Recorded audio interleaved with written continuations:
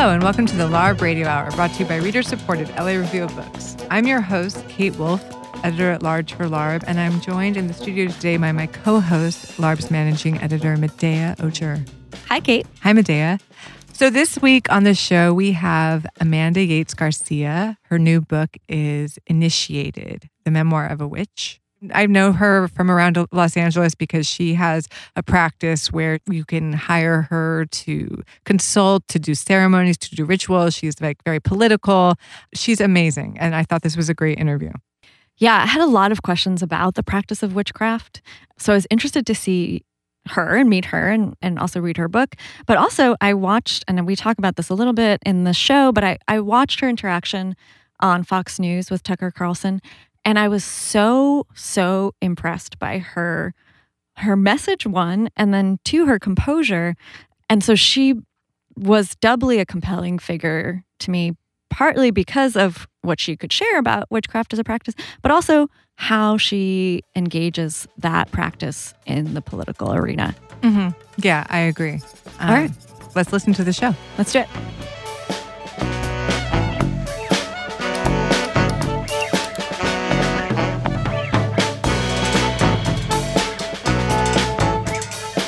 We have Amanda Yates Garcia in the studio with us today. Amanda is a writer, artist, professional witch, and the Oracle of Los Angeles. Her work has been featured in The Millions, The LA Times, Time Out, LA Weekly, Goop, Glamour, The London Times, CNN, and Salon, as well as a viral appearance on Tucker Carlson Tonight. She has led classes and workshops on magic and witchcraft at UCLA, UC Irvine, MoCA, Hammer Museum, LACMA, and so on. She's also the co-host of a popular podcast called Strange Magic. She has a book out now. It's her first book, and it's called Initiated, Memoir of a Witch. Thank you so much for joining us, Amanda. It's so great to be here. Thank you so much for having me on. So, Amanda, maybe we could just start by you telling us, I know that witchcraft runs in your family, but when did you acknowledge to yourself that you were a witch? Well, so witchcraft runs in my family. And when I was young, we would do the rituals of witchcraft. My mom had a coven, and so we would celebrate the 8 pagan holidays, the Wheel of the Year holidays. Which are, can you tell us? Yeah, so like Lammas, for instance, or Samhain, which is also known as Halloween, which is about contacting the ancestors and the time when the veil between the worlds is at its most thin. Or coming up soon is winter solstice. So that's kind of about celebrating the long dark night of the soul and the return of the light. And Beltane, which is a fire holiday in the late spring. But all witch holidays are in relation to the turning of the seasons, the connection with the earth and the cosmos or the solar system. So yeah, that was just kind of a part of a fixture of my life when I was a child, but I didn't really take it that seriously. It was just something that my mom did and was kind of part of the wallpaper of my life as a child. And I appreciated it and was interested in it. And I think that most people, when they find out that I was raised by a witch, really want to imagine me like studying and poring over the books with her. But I grew up in the suburbs. And like most people, your relationship to your parents' traditional religion, I think you wrestle with it a bit, especially as you get older, into your teens and start to resist, start to question, especially because that's often really conflated with your relationship with your parents. Right. That you may or may not. I had a great relationship with my mother, but also a very complicated and challenging one. And so then when I got into my late teens and early 20s, I just kind of pushed that aside and said, that's not for me. That's my mom's thing. But of course, the sensibilities of witchcraft are something that I feel like appeal to a lot of women and feminine identifying people. Yeah, maybe we could talk about what some of those are, just for people who aren't. There are many cliches of witchcraft, but there's either like the woman on her broom or, like the sexy young girls in the craft, like casting spells or, snakes and other animals, crows, I don't know. But I'm curious what the actual day-to-day practice of it entails. Witchcraft is an emergent spirituality, and it often has a way of linking itself to historical practices that may or may not be actually historically accurate. But I think for most contemporary witches, that's not important. We see the history as a mythology. And so, yeah, there is a mythological or mythopoetic connection to like animal familiars, like crows, which are the familiars of the Morrigan, who are Celtic goddesses of the battlefield and of death, and Hecate, who is the goddess of the crossroads and the goddess of witches, traveler between the worlds, many other goddesses and deities as well. And because it's emergent, it's also, as all magic is, very much based on the space and time in which it's happening. So we're not existing in like 15th century England or France or whatever. We're here now in Los Angeles. So of course our work is informed by, cinema, media, Instagram. The witches of Instagram is like a really big hashtag. And a lot of critics will use that as a way of undermining its intellectual or spiritual viability. But I think it's really evidence that witchcraft speaks to what is happening right now and is relevant to what is happening right now. We might say that that's really what it's about. For me, it's really about finding rituals and techniques to help us cope with this very vulnerable, very unstable predicament that we find ourselves in contemporary culture, which is completely different from, all the previous 100,000 years of humanity, where we're really facing like environmental collapse on a grand scale and the collapse of the industrial growth society. So how do we cope with that? Well, most of the people that I know, because I'm a part of essentially like the creative class of Los Angeles, like most of the people that I know don't subscribe to their traditional religion of like Christianity or Catholicism, what they were brought up in. And, a lot of people might turn to Buddhism or whatever, and that's great. And if that helps them, then that's wonderful. But for me, what happened was that I ended up turning back to my traditions. And I think that they're particularly effective for coping with contemporary culture because they're drawing on a lot of techniques that come from the arts, for instance, or that come from music, or that come from cinema, but that also have ancient and shamanic roots, or that are some of these techniques are practiced in many cultures all over the world because they're really effective. I have to say also, though, that in general, ritual is very effective. So whatever kind of ritual you're practicing, it's going to help you and support you.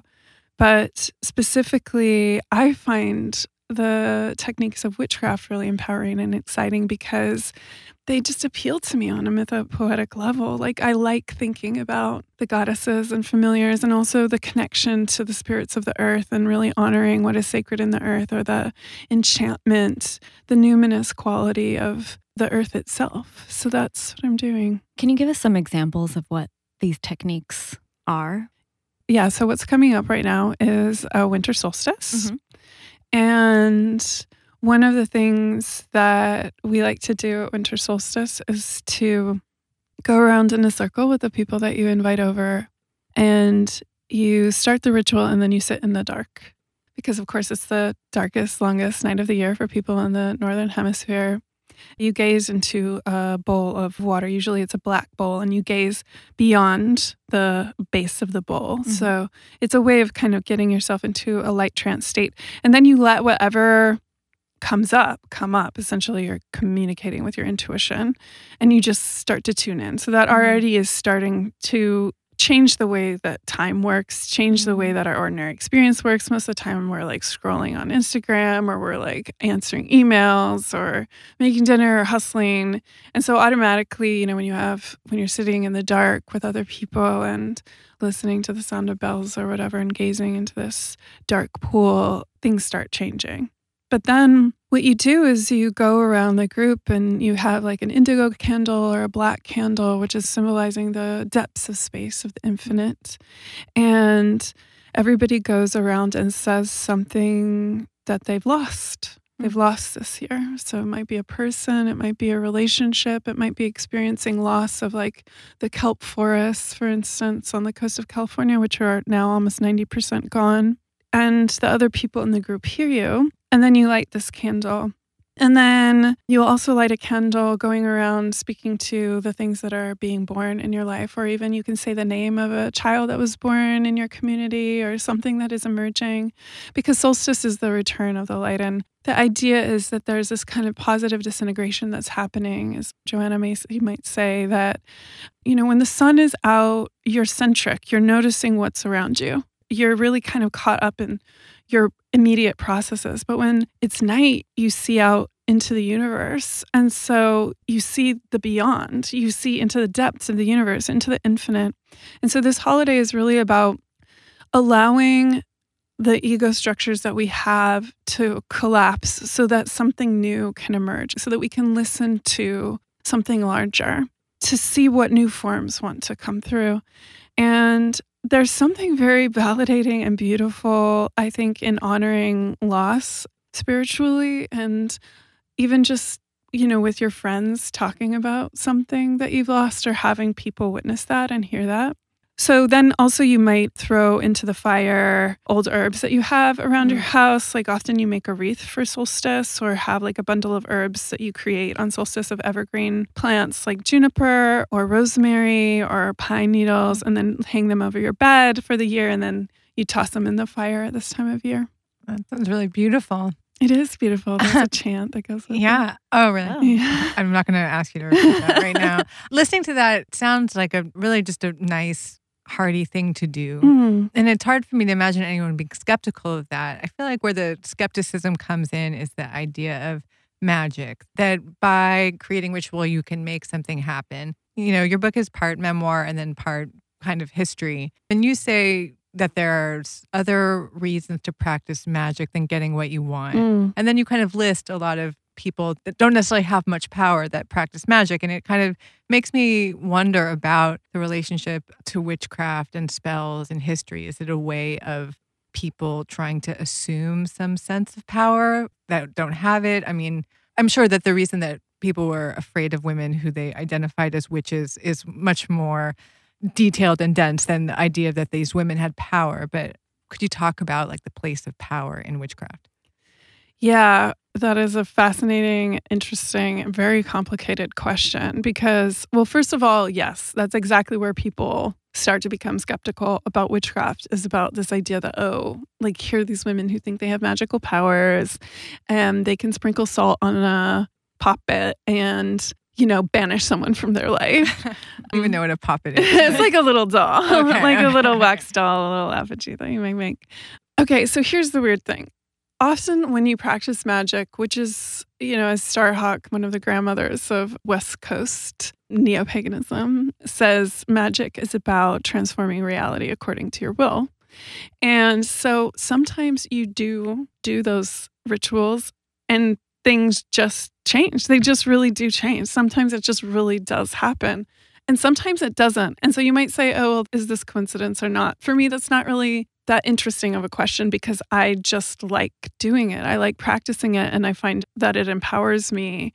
There is like a scientific basis for the idea that ritual, it does make you feel better. Whether or not it actually affects external reality is another question. But one of the reasons why magic has historically been banned, or the indigenous or traditional practices that people have had, like the people of the land, witchcraft is generally like a folk tradition, right? It's something that people are doing in their houses, is because it makes you feel empowered. It makes you feel like you have control over your own destiny, even if you're just doing something really small. And so it makes sense that, the powers that be would want to prevent that from happening. They don't want, for instance, the Afro-Caribbean, Yoruban practicing like voodoo traditions to go on because they don't want the people there to feel like they can change their destiny. I don't want to compare like my experiences as like a white contemporary witch to like people who are experiencing deep oppression, but part of what we're doing is about reclaiming power for ourselves in our own lives. But power doesn't just happen with us as individuals. Like, we can look to ecosystems to understand how power operates. Like, in its healthiest sense, power is something that is co-created within a system. It's not something that only an individual has or does. But in our culture, we see power as something, it's like, well, can you wave your magic wand and get $1 million or not? And if you can't, then you're not powerful.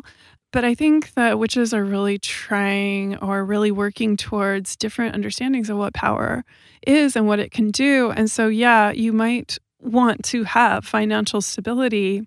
And so you might do a ritual for that or a spell for that. But you are also going to need to do work, like activist work, in order to make it so that everyone in our culture has access to financial stability. Otherwise, that's not really witchcraft as I understand it, because it's about creating the world that you want to find. And that's like a really deep question, because there's a lot of threads that we could follow there. One of the things that you have been doing as part of your practice as a witch is political involvement and political engagement. And that's a much simpler way of sort of engaging with power, I think. What brought you to the personal rituals that you enact with your family or your friends to the more public-facing political speech that you have practiced in the past? Yeah, well, of course, the first thing that comes into my mind is the feminist slogan, "The personal is political." And thinking about what it means to protest or to raise one's voice or to do various forms of activist work. For myself, in my early life, as I talk about a lot in my memoir, I was really a mess. Like, my life was really volatile. It was really difficult. There's a lot of legacies of trauma in my family, a lot of challenges in relation to being able to recognize one's worth or one's value. And so when I was younger, I just found it really hard even to be a part of activist circles. Like, I remember being in San Francisco when I was like 19 and like being invited to participate in this young socialist kind of movement. But then when I got there, it was like a bunch of men explaining what socialism was and like rallying and holding their fists up while the women did all the administrative labor and put out the cookies and like cleaned up. And they just wanted me to do that. And they wanted me to sit at their feet and listen to them pontificate about the new world that was coming, and then didn't want to really do anything to destabilize those structures. And so I was kind of turned off of that at that time. And I know there was like probably a lot of other stuff that was going on that wasn't like that, but that was what I found. And it was so disheartening to me that it just seemed to replicate the same system that I was struggling personally to find my way out of, and that I couldn't find my way out of, because everywhere I turned, I just seemed to see it reinscribed. And so that's why I feel like those personal rituals of empowerment are really important and are part of the political work as well, because at that time, like, I didn't stand up and say, "What are you doing? This is just reinscribing the same traditions and norms as the capitalist patriarchy." I didn't know I could do that. I didn't know how to do that. And so it's really been a long process for me of getting to the place through doing like magic and ritual and lots of other things, finding my ways in other sort of communities, like queer communities or feminist communities. Like, a lot of the time people aren't protesting and aren't resisting because they're like really depressed, or they just don't think it will work, or they're like really struggling to pay their rent or pay for their health insurance or something. Right. And they're like, I don't even have the resource within myself that I need to be able to like really stand up and take action. But that's also a luxury, because a lot of the people who are doing the most activist work are people of color or queer folks or indigenous people whose lives are threatened. So they have no choice but to resist. I don't know. All of this stuff is like everywhere we turn, the knives are out. But I feel like we need all the techniques and resources that we can muster in order to find a way to clear from our brains the insidious imperatives of this militaristic industrial growth culture that can make us blind to our own power. And so I really see our personal experience of what it is to be in this culture. Like, when we start to feel more empowered personally, then it's obvious that we need to rise up and resist vocally, verbally, physically, and like administratively go out and like pound the pavement and do that work.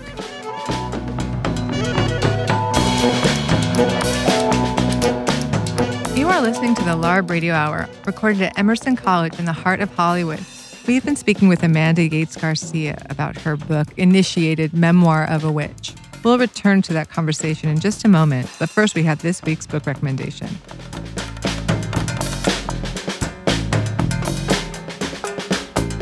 We have Molly Lambert in the studio with us today. Molly's a writer. She's based in Los Angeles, and she recently wrote the introduction to a collection of Eve Babbitt's essays. The collection is called I Used to Be Charming, the rest of Eve Babbitt's. And Molly is here to recommend a book for us. Molly, what book are you going to recommend? I want to recommend another New York Review of Books reprint. It's called The Expendable Man by Dorothy B. Hughes. And it is a thriller about a chase in Arizona. It's a wrong man thriller. Dorothy B. Hughes is another Los Angeles writer who I love and who has been back in print because of the New York Review of Books.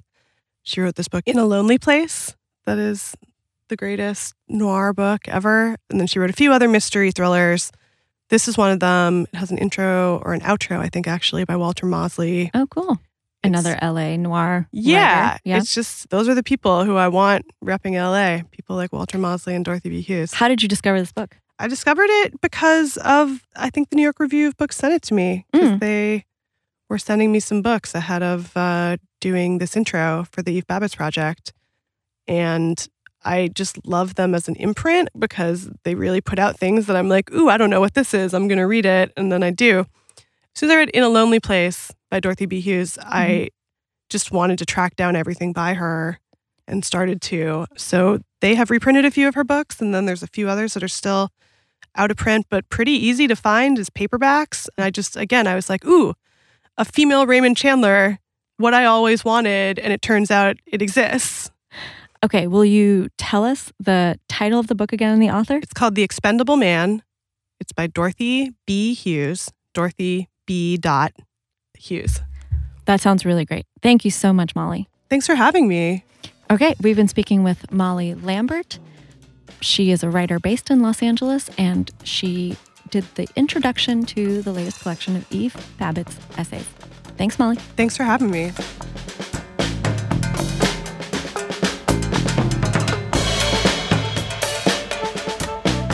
You are listening to the LARB Radio Hour. We now return to our conversation with Amanda Yates Garcia, author of Initiated.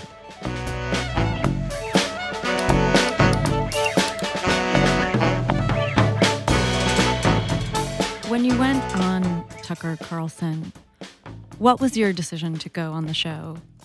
Like, how did you make that decision? And then what was the experience? I watched the interview and I thought you really did an amazing job sort of keeping your cool in an environment that doesn't lend itself to that. Yeah. And then also not sort of taking the bait of the sort of silly questions that he was asking you and really just talking about the things that you were genuinely there to talk about. But why did you agree to go? It's a lion's den in some ways. Yeah. They asked me several times. I think they asked many witches who are doing political work several times to go on the show. I think it was because a lot of us were doing the spell to bind Donald Trump, and that was started by a magician, Michael M. Hughes. And I had done some of those out here. Like, I teach a class called Magical Praxis, and my students had been asking me to do that, and so I did it. And that had been months and months before. And, you know, I'd been doing political work for a really long time. Like, I did a capitalism exorcism spell. I did a devouring patriarchy spell. So I'd already had some publicity around that. And then when they contacted me, I initially said no because I was worried that I would get death threats, which I did get. And I said to them, I don't want to go on the show because I'm worried that I will get death threats. And they're like, oh, we hate it when that happens. It usually stops after about a week. And and so but you know, my spirits, what I call my spirits, you might call them, you know, my intuition, my guides, were like, you really have to do this. And I was like, I do not want to do this. It's going to be a fiasco. I'm going to get slaughtered. And I, you know, asked a lot of people who I'm friends with or who are in the media, should I do this? And they were like, no, it's a trap. Do not do that. Do not go on there. But so one night I was sleeping and my spirits just like were tugging on my clothes. like, you need to do this. And so I woke up and I was like, oh, fine. All right. I'll do it. And I like sent the email and I was like, okay, I'll do this. This will be fine. And then I watched a bunch of episodes of him talking to people, and I noticed that when things really started to go downhill, like where he really started to go for blood was if they started to get upset or offended. And I made the commitment to myself that nothing he would say would upset me, that like he would not be able to knock me off the pillar of heart-centeredness no matter what he did. And so I also took a lesson from politicians because I knew that he would want to talk about, like, every time I get interviewed by journalists of a certain kind, and I'm very grateful that this is not one of those experiences, I kind of get the same questions, like, do you do curses? Like, it's so funny, you don't have warts. Like, like, why aren't you green? Like, all this. Why aren't you green? Come on. Like, I thought witches, and I'm just like, yeah, witches are a thing. I think we're beyond that now. Like, we've talked about it enough. We can all just accept.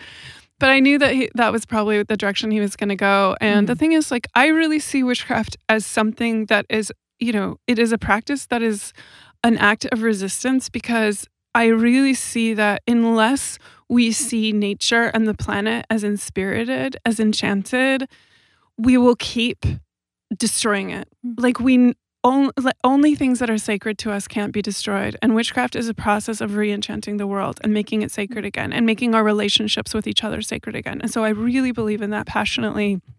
And I really wanted to speak to that, to get a chance to use my voice to advocate for that. And so I decided that whatever he asked me, I was just going to say what I wanted to say. And I wasn't going to answer that question. I wasn't going to go there with him. And so I had kind of a list of things that I wanted to talk about. But I have to say that it is really hard to go on that show. Like, let me tell you about this. So it looks like it's in this big news studio, but it's not. You're in like a little closet in Culver City. And there are two monitors in front of you, one with him on it and one with you on it. So you're looking at these two monitors, and he's a little delayed, and you have an earpiece in your ear that's speaking to you on a delay. So you're kind of hearing your voice come back to you, which, if you've ever done that on your cell phone, when you hear your voice repeated back to you, it's very disorienting. And then you go in there and they're like, okay, we expect a viewership of 3 million people tonight, and then probably more, like 20 million by the time this is done. All right, you're on.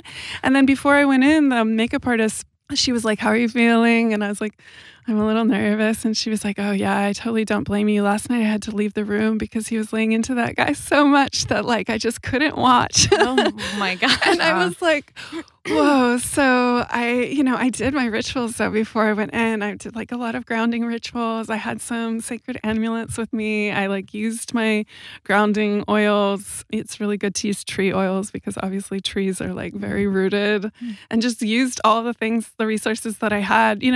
I definitely, if I were to do it again, I think I would do even better, because at first when you get in there, the lights are so bright and it's just so intense of an experience.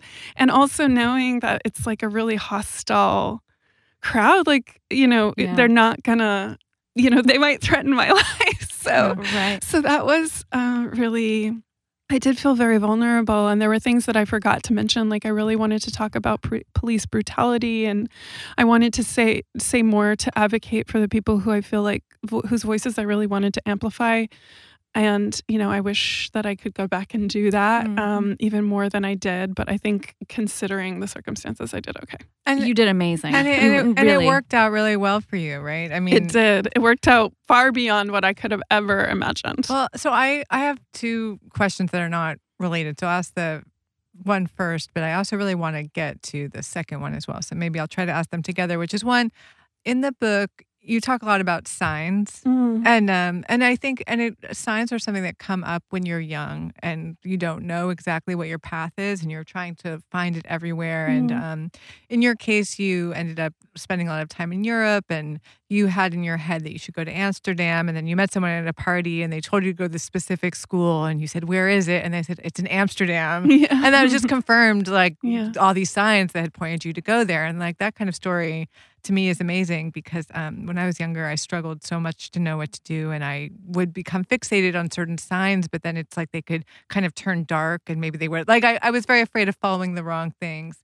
But it sounds like you still are very much in touch with signs. So I wondered, and that must be a large aspect of magic. So I wondered if you could talk about either, what you think about signs, how you cultivate kind of voices that can tell you what to do. Yeah, totally. Well, so, I mean, I have a much better relationship with my spirit guardians now than I did at that time, where, a lot of the time when I was younger, the signs that I would follow would lead me kind of into the lion's den. Like, for instance, I did get those signs to go to Amsterdam, which were really amazing. They were far beyond like what felt like they could be coincidence. And then when I got to Amsterdam, I ended up having like the best of times and the worst of times. There was a lot of hardship that I faced when I got there. And then it turned out that the reason that I even went there and what I felt like all the signs were pointing to, like spoiler alert, if you read my book, didn't work out the way that I expected them to. But the thing was, as someone who's a professional diviner, a lot of the time people come in and they're like, well, I have this opportunity to move to New York and there's this job there, or, should I stay here? Or like my boyfriend really wants me to move to San Francisco. And when we ask that question, we have this idea that like this door leads to an eternity of happiness and this door leads to certain death. And you can just figure that out. Like there's going to be a sign that tells you. And in fact, most of the time, both. Most of the time, each door is going to lead you to both. And it really underscores our point of view philosophically that we have this idea that we can make the right decision or the wrong decision. For me, the signs that led me to Amsterdam were so vital because it got me out of a situation in San Francisco that was really dangerous for me, actually. And it led me on this whole big and beautiful adventure. But that doesn't mean there wasn't hardship in it. It doesn't mean that like I lived happily ever after. It just was like the next step in the road. It's like the next city on my long adventure, on this road. But it wasn't like the final culmination. So, I mean, also the thing is about signs is that often we're looking for signs when we're at our most vulnerable. And so, when things are going great, we don't really need signs. We're not looking for them as much. But signs can really show us what our heart really wants as well, because we're looking for specific signs to show us, a specific direction. But also the quality of the sign really matters, because a lot of the time, we'll get a sign, like, for instance, like what led me to think that I should go to Amsterdam was that I had a dream where this magician throwing tarot cards was like riding through town on a fire truck, and all of these people around me were saying, where should I go? What should I do? And I was like, well, I don't know where you should go or what you should do. I don't know what I should do. I was 18 then, 19. And then the magician with the tarot cards held up this sign that said, Amsterdam, Amsterdam, Amsterdam. I mean, it's like pretty direct. Yeah. He wasn't mincing his words. And then like a few days later, I was at a party where, I wanted to be a dancer. And I was like, where should I study? What should I do? Where should I go to school? And I met this dancer who just got back from Europe. And I said, I really want to study dance. And he's like, you need to go to the School for New Dance Development. I was like, well, where is that? And he said, Amsterdam. And I was like, well, looks like I'm going to Amsterdam. And but the thing was, looking back, and as I talk about in the book, magicians are tricksters. Like magicians are mercurial. Magicians are not someone that you should necessarily rely on or trust. They might make life more interesting, but they aren't necessarily like, they're not your mom. I mean, it depends on what your relationship is with your mom. But also, he was on a fire truck. I mean, fire trucks follow fire. It wasn't like he was, it wasn't like, this was like, Jesus walking in through a field of flowers. But even if it was Jesus, I mean, Jesus does meet a horrible end. So, I mean, like all of these like symbols and myths and signs that we get, they have to be interpreted. And so I think that what was really happening with that dream was like, you will be going to Amsterdam and it will be exciting and your magic will increase, which it did. I had so many magical experiences when I was there, but it won't be easy. It will be, it'll be full of fire and emergency, which it was. But yeah, so now I feel like I'm more able to interpret signs than at the time. I was just like, oh, there we go. But whatever is going on around the sign, like the nature of the sign is really important. Like, and we can't just discredit that or ignore that. Mm-hmm. That's an amazing answer. Okay. And my second question is just in my own curiosity because of your history in the arts and then also kind of this reserve that you seem to have and it is required for the work you do in the world that really makes me think of like more like almost like what performance artists have to do, that you have to set an intention and then just follow through on it in really difficult circumstances. I'm wondering if you draw any distinctions between like the work of artists and the work that you do, or if that kind of difference is not even interesting to you to pursue. Like, is what you do a form of art as well, or does it take something out? I love this question so much because it really gets to the heart of what I think my work is and what it's doing. And one of the things I'm really interested in, at least in the Western tradition, is, like theater and healing literally developed in the same place. Like the temples of Asclepius were also where the theater of Dionysus was, like in Greece, like in classical Greece.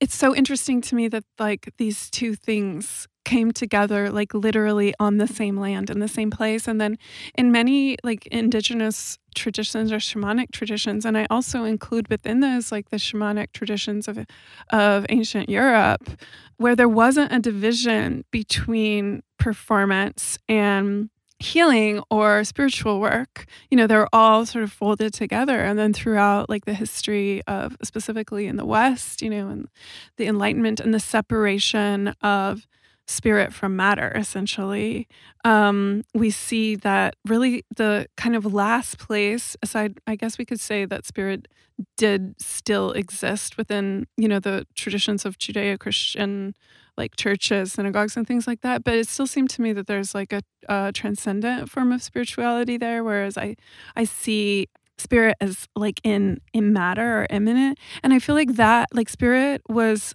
like that realm of enchantment really lived on in the arts. Like it was a place where the torch of enchantment was allowed to breathe and grow. And so I feel like, when I came back to witchcraft, it was through my art practice. So I started leading public rituals as a performance artist, not as a witch. I was doing it in a sense like to provoke aesthetic contemplation, but that's not how people reacted to it. People reacted to it like I was doing a religious ritual.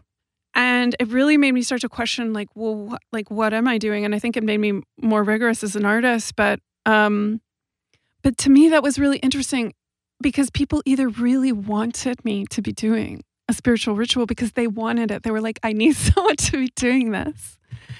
Or they would kind of fold their arms and be like, this is so dumb. This isn't art, right? Or like, they would be like, I don't believe in this stuff. And I would be like, but we don't really say we don't believe in art. We might say, I don't think that you're doing this in a rigorous way as an artist. But people couldn't see what I was doing as art in a way. Like we had this idea about art as something for aesthetic contemplation or political contemplation. But so also, though, at the time, I was kind of struggling to make my living as an artist and working as an adjunct teacher, which really sucks in a profound way. It's so grueling. It's so dehumanizing. It's impossible to make a living wage. And yet people started asking me to do ceremonies for them privately. So I was seeing them as kind of like private performances that I was getting paid for much better than I was as an adjunct teacher. And I started to remember and reclaim the practices of my youth that my mother had taught me, and started to, do them more and more. And they started to transform me. They started to ask things of me. Like the spirits started coming back to me and making claims on me and saying like, yes, this is it. And I'd really struggled for so long to try and make my interests all come together. I was really interested in mythology and interested in performance and dance. And, I have a master's degree in film and in writing as well. And I was like, I don't see how all of this fits together. And it wasn't until I started doing this work, which I feel like it is the work that I'm here to do, is to like do my part, to lay my brick in the road of reenchantment. Yeah, so I feel like they're not separate, and the more I do it, the more I see that they're not separate. But I also feel it's like I am, and the other people who are working in my same field, because there are a lot of art witches out there now, are creating this remembering, this re-embrace between the arts and magic and spirituality. So you call yourself the Oracle of LA. Mm-hmm. And how did you end up in Los Angeles? Well, so I grew up in Southern California, and I'm 7th generation Californian. My family on both sides has been here since before it became a state. But as I was saying, I did live abroad for a really long time. I lived in Amsterdam, and then I lived in London. I lived abroad for about 7 years. And funnily enough, I was looking for some signs about what I should do next. And I ended up I was just like really lost in my life. And I ended up taking a walk down the South Bank and looking for a sign. And I went into South Bank in London, on the Thames. And I went into, I think it was like the National Film Institute or something. And there was a pamphlet for CalArts. I'd really wanted to study both film and writing. Mm-hmm. And I didn't know where I could do that kind of simultaneously. As an artist, not just like as a film like professional, not as like a sort of Hollywood filmmaker, mm-hmm. but more as like in the arts. And then I saw this pamphlet and was like, you can study two things simultaneously. So then I applied, and I got in, and I came back, and but since I've been here, I just feel like LA is such a fascinating place, and it's specifically fascinating from an oracular or mystical or mythological perspective, because this is a place where the myths of the culture get made, mm-hmm. With the film industry and everything. But then it also has like the poetry of the, being here on this edge of the continent and in this place that has attracted so many mystics and, spiritualists and gurus and cults and all sorts of things. But one of the things that I'm really interested in right now is, or that I've awakened enough mm-hmm. to be interested in is, I grew up in Southern California. I grew up on Chumash land. I'm now living on Tongva land. And I realized that, because my family has been here for so long, I feel this sense of ownership over the land. And yet, the real process and the true process of reenchantment is about intimacy and is about honoring and is about like historical legacy. And I realized like I don't know the names of the mountains or the trees in the native tongue of the people that lived here. I don't know any Chumash words or Tongva words. I don't know the word for the ocean in Tongva. I don't know about the real history of this land. And so right now, I'm really interested in, one of the reasons why I think that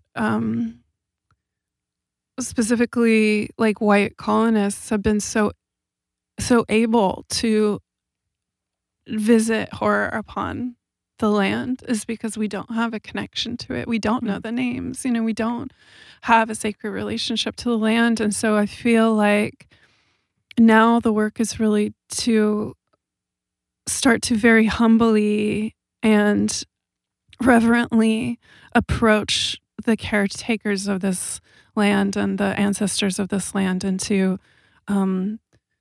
really learn and to sort of be quiet and listen. Mm-hmm. And so that's really what I feel like, Los Angeles is calling for me to do now. And beyond that, like this land, California, whatever it is, like I'm sort of waking up and realizing that I haven't known it like I thought I have. You know, I've been sort of on the surface, dealing with my own struggles, and I just have recently really been recognizing the hubris of that and wanting to, you know, dive under and listen. So that's what's next. That sounds great. Thank you, Amanda. We've been speaking with Amanda Yates Garcia. Her book is called Initiated: Memoir of a Witch, and she is a practicing witch, an artist, a performer, and the Oracle of Los Angeles. So you can find me at oracleoflosangeles.com. You can tune into my podcast, Strange Magic. You can follow me on Instagram at Oracle of LA or on Facebook at Oracle of LA. Great. All right. Thank you, Amanda. Thanks for having me on. It's been such a pleasure. Yeah, thank you.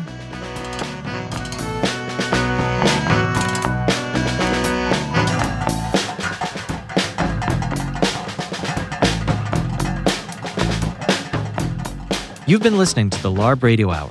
Subscribe to our podcast in iTunes, SoundCloud, and Stitcher.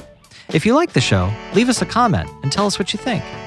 The LARB Radio Hour's executive producers are Eric Newman, Medea Ocher, and Kate Wolf. Our engineer is William Broughton. Production assistance is provided by William Broughton, Eleanor Duke, Lauren Kinney, and Jake Levins. Our theme song is by composer Imogen Teasley. Special thanks to Alan Minsky, who is no one's moral conscience, for production assistance, and to Emerson College for the use of their studio in Hollywood. Tom Lutz is the publisher and editor-in-chief of the Los Angeles Review of Books.